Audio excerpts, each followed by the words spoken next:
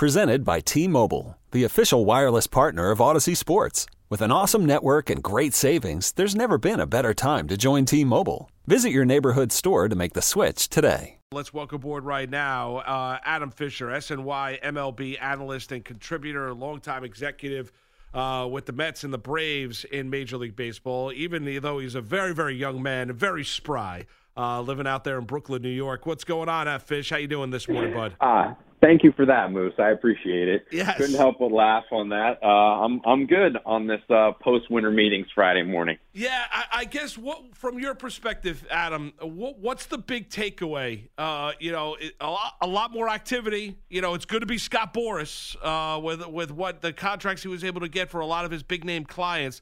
But what's your big takeaway from what we witnessed over 3.5 days out there in San Diego? I think it just shows you what a big difference a handful of clubs can make. When you're talking about activity on the free agent market, we heard a lot over the last year about collusion and, these concepts that at this point, it looks like it was pretty exaggerated. It was a lot of teams, a perfect storm of a lot of teams deciding to sit it out and not necessarily be competitive.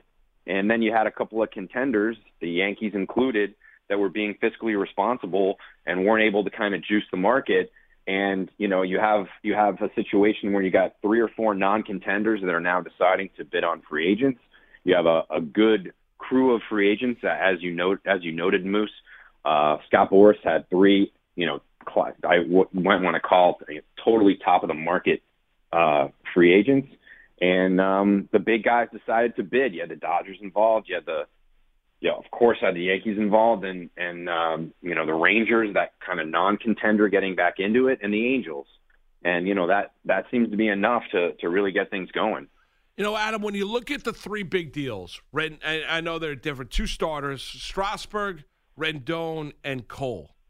As a former executive and baseball better than anybody, which one of those 3 deals are you most comfortable with?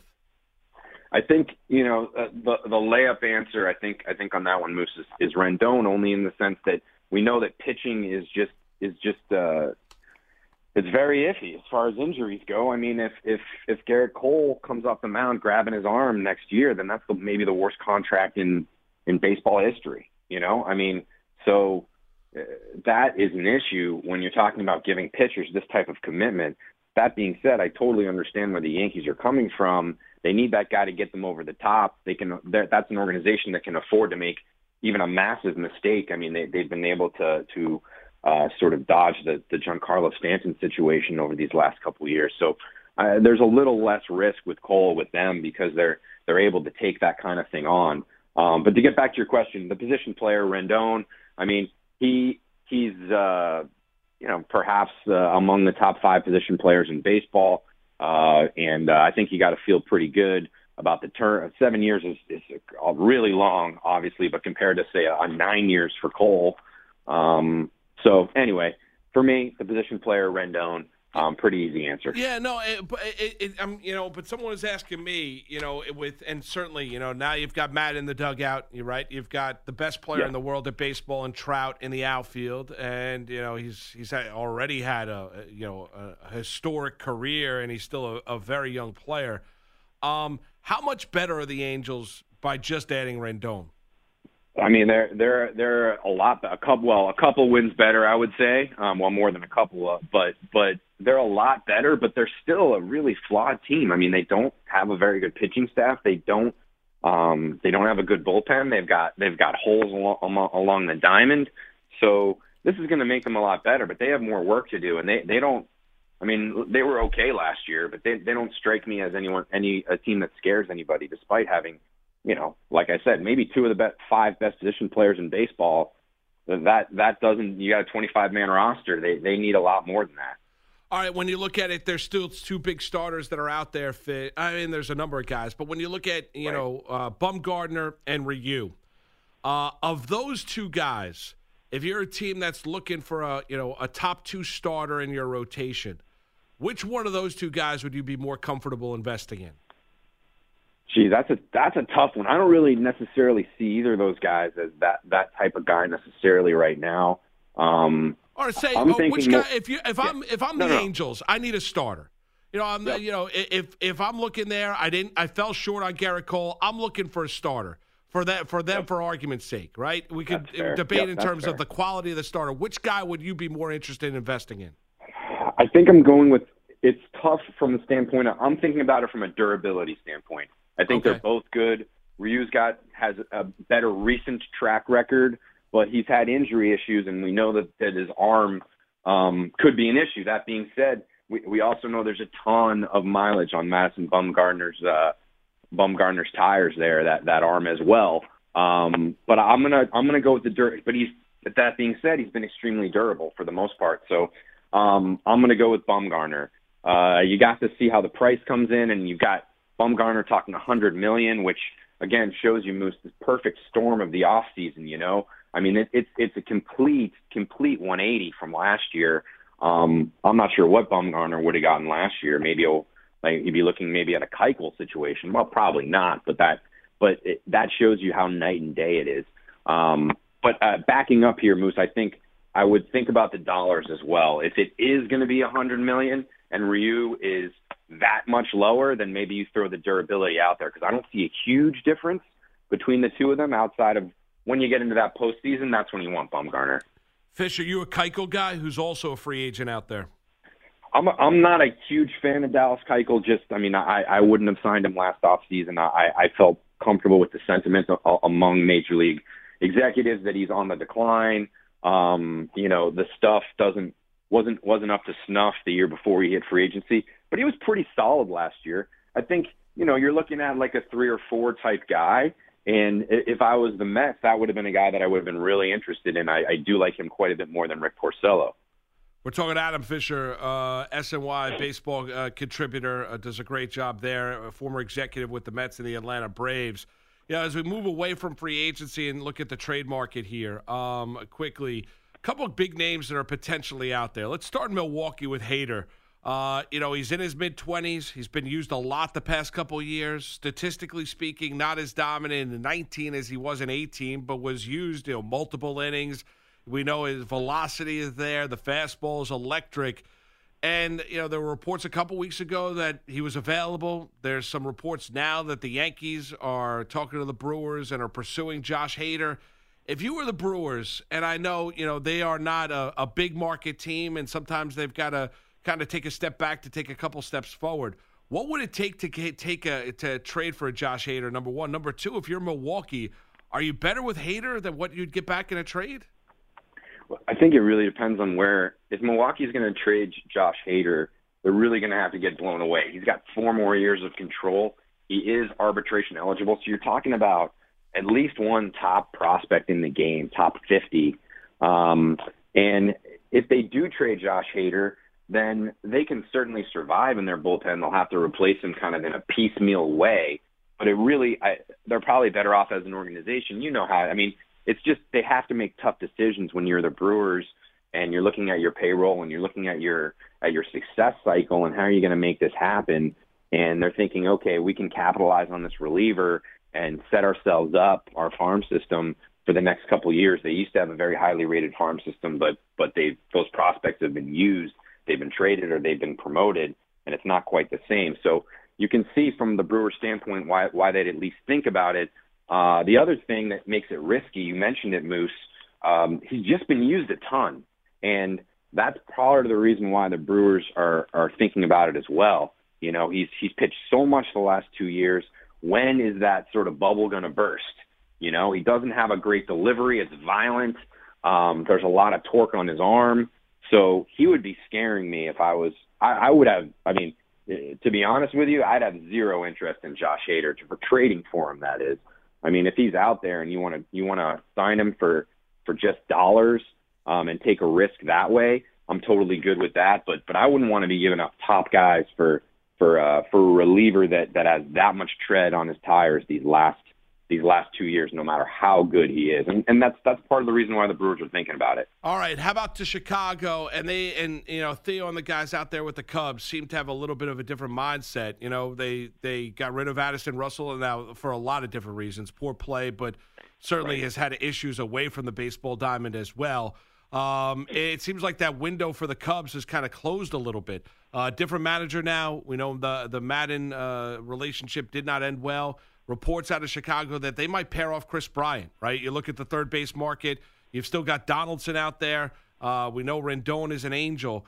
How about if you were running that Cub team and you look at a player that's as good as Kris Bryant offensively and defensively at third base? I mean, number one, would that be a guy that you'd be looking to pair off, Adam? Number two is, what would it take to get Kris Bryant from the Cubs? Well, I mean, that I never thought you'd be seeing them looking to move Kris Bryant, but the reality is the situation. He does have Scott Boras as his agent. They've got this grievance going on with his service time. If everyone remembers, he was sent down to the minors early in his before he made it to the majors. It looked like he was ready to break camp, and he was sent down to the minors to at least being accused of manipulating his service time. He got a lot of attention. Right now they're deciding whether he has 1 or 2 years left before he becomes a free agent, which is a huge thing about what he's worth, right, Moose? I mean, sure, no doubt. That year is massive. It sounds like they followed the rules. I mean, the rules are what they are, and unless there's some type of smoking gun out there that says, hey, he should be in the major. He should have been in the majors when we sent him down. They're probably going to win that grievance. So he's got 2 years of control. So the question is, from the Cubs standpoint, how much does that year matter in terms of what they're getting back? And I don't think there's a huge difference. You're still going to be getting a major haul for Kris Bryant. When you're talking about one top prospect for Josh Hader, you're probably talking about at least 2 for Kris Bryant, a position player. He does have 2 fewer years of control, but played at an extremely high level last year. And the other thing with the Cubs, you mentioned it, Rendon's off the board. You've got Donaldson out there, but you have a couple of teams that are desperate for a third baseman. The Rangers were one, and of course the Nationals, having lost Rendon. If they miss out on Donaldson, then they could be pretty heavy for Kris Bryant. So that is for me what could be really interesting to watch. Where does Donaldson go? And the teams that lose out on Donaldson, are the Cubs able to leverage that sort of level of desperation and get just a monster package for Kris Bryant? I think that's what the Cubs will be looking at. And if they can't do that, then perhaps they walk away and look at it at the trading deadline, or they go at this again next off season. All right, Adam, how about up to Boston and their new general manager Chaim Bloom is basically, and they want to cut and slash payroll. We know that before the season even ended, there were reports in Beantown that they might try and move Mookie Betts. I mean, which is amazing. I mean, Adam, you've been around the game a long time. I've watched the game. Been a fan my whole life. Mookie Betts screams lifetime Red Sox. I mean, when you have a player of that caliber, the idea that the Boston Red Sox, a big market team, based on some of the misjudgments and contracts that they've handed out, have to potentially pair him off and trade him because they can't afford him. I mean, it's stunningly enough. But I mean, I would imagine if they really decide as an organization to move on from Mookie Betts, I mean, you're looking at a top 5 player in the sport, no? You would think so, Moose. I mean, and I totally agree with your sentiment. I mean, the Red Sox should be able to afford. It's similar to Bryant with the Cubs, But in this case, he's even more of a signature player. And yes, the Red Sox have handed out some strange Whopper type contracts. Carl Crawford being one. I mean, how is? I mean, you got different management over the years. But the Red Sox have historically, over the last 20 years, been open to spending what they need to spend to compete. So, yeah, it is a head-scratcher. I think one of the issues, Moose, with Mookie Betts and why more than likely, for me at least, he stays with the Red Sox maybe till the trading deadline is just 1 year left of control and an extremely high salary, likely arbitration record, if I'm correct, something approaching $30 million for this year. So when you factor in the level of control and the dollars, that's even though it's Mookie Betts, you're not quite going to get the same bang for your buck in terms of trade. And I think that for me is more likely he's the guy who could stay put. Don't get me wrong. I mean, we've heard his name out there, for the last 6 months or so. So certainly he could go. But it seems to me that combination is going to make it hard for the Red Sox to get. Yes, Mookie Betts on an island is worth more than a top 5 prospect in the sport. But those other factors are going to make it tough to move him and get the right deal. And the thing with Mookie and the Red Sox, it just sounds like he wants to explore the market. They've approached him, and he's just not looking to stay put right now in Boston, and he wants to see what else is out there. So that's, I guess, the reality is, Moose, that's another factor. That's fair. He doesn't want to sign with the Red Sox, right? Is he going to want to sign with the Rangers? I don't think it's necessarily. It sounds that he just wants to see sort of what the best fit for him is, and talk to teams. Yeah, so, and sometimes guys just want to test free agency and see exactly what their worth is and be able to go through that process when they're in the prime of their career, which maybe a Mookie Betts will do, and we're not with a year left of control for the Red Sox, right? Yeah, I mean that's what it sounds like to me. Could he re-sign with the Red Sox? I guess that's possible, after he explores the market, but he just wants to see what he's worth and see what the best fit is, what city is the best fit for him is what it sounds like. Adam, out to Los Angeles and the Dodgers, and we're talking to Adam Fisher, SNY, baseball analyst. The Dodger fan has got to be a little chagrined. A disastrous way that they lost in the playoffs, and with Kershaw giving up the back-to-back home runs, they fall short of making the World Series. They've had dominant regular seasons. They lost 2 straight World Series, the 2 previous years to the Stros and the Red Sox, respectively. Are you surprised the Dodgers? Now, I know they added Blake Treinen, and they're in on Betances, and they've been in on these guys. But are you surprised the Dodgers have not been able to close out one of these deals and been more aggressive coming off what was a really disappointing postseason? Not necessarily, Moose, just because, Andrew Friedman, coming from Tampa, his philosophy is similar to what Brian Cashman has been preaching with the Yankees these last couple of years. And I know the Yankees broke that trend, and the Dodgers have had very much a sort of very close and get your heart ripped out type disappointment that the Yankees have had. But I feel like it's even harder to break that type of discipline when you've been doing it for so long, like him in Tampa Bay and then moving over to the Dodgers. And it does sound, he had a great quote, which was, if you're going to be responsible in free agency, you're always going to finish third. And I think that's a great quote from him. And, I think that they're improving not improving is not the right word, but they're changing their mindset a little bit, and they're becoming more aggressive, but not quite aggressive enough to close the deal on some of these guys. And I think if they really want Bumgarner, it sounds like that's a real possibility. I know he's not the level of these types of free agents, but the Dodgers are super creative. They've got a really, really good team. They need their guys to show up and hit in the postseason, when they get into those situations. I don't think you want to panic. In the Yankees case, you could see that there was just one player that could really make a difference. I mean, look, you and I talked about it all the way in through the playoffs. Garrett Cole is a huge X factor for the Yankees. I'm not sure that X factor necessarily exists for the Dodgers. They got an outstanding. They're a very well-rounded team that has had some playoff failures. If the playoffs are quote a crapshoot, like Billy Beane said, the Dodgers are the best example of that. So I understand why they're feeling the pressure. But if I was sitting in that Dodgers front office, I like the approach they're taking. There's really no reason to panic. They still have one of the best and most well-rounded teams in the sport. Adam Fisher, SNY, former executive with the Braves and the Mets, and he'll be executive back in baseball real soon as well. Good baseball man, good baseball mind, and he gets it. Hey, Fish, thanks for the time this morning. Have a great Friday and have a great weekend, all right? All right, thank you, Moose. I appreciate it. Thanks for the time. You too. Okay, picture this. It's Friday afternoon when a thought hits you. I can waste another weekend doing the same old whatever, or I can conquer it. I can hop into my all-new Hyundai Santa Fe and hit the road. Any road. The steeper, the better. Because my all-new Santa Fe is available with H-Track all-wheel drive, so I can hit the trail without a worry in the world. Heck, with 3 rows and best-in-class rear cargo space, I can pack the whole family in with all our gear. We've got available dual wireless charging for our phones, so we'll never lose touch with civilization, and we won't lose touch with the primordial power of Mother Earth. So which is it?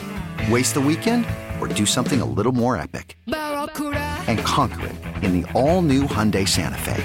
Visit HyundaiUSA.com or call 562-314-4603 for more details. Hyundai, there's joy in every journey.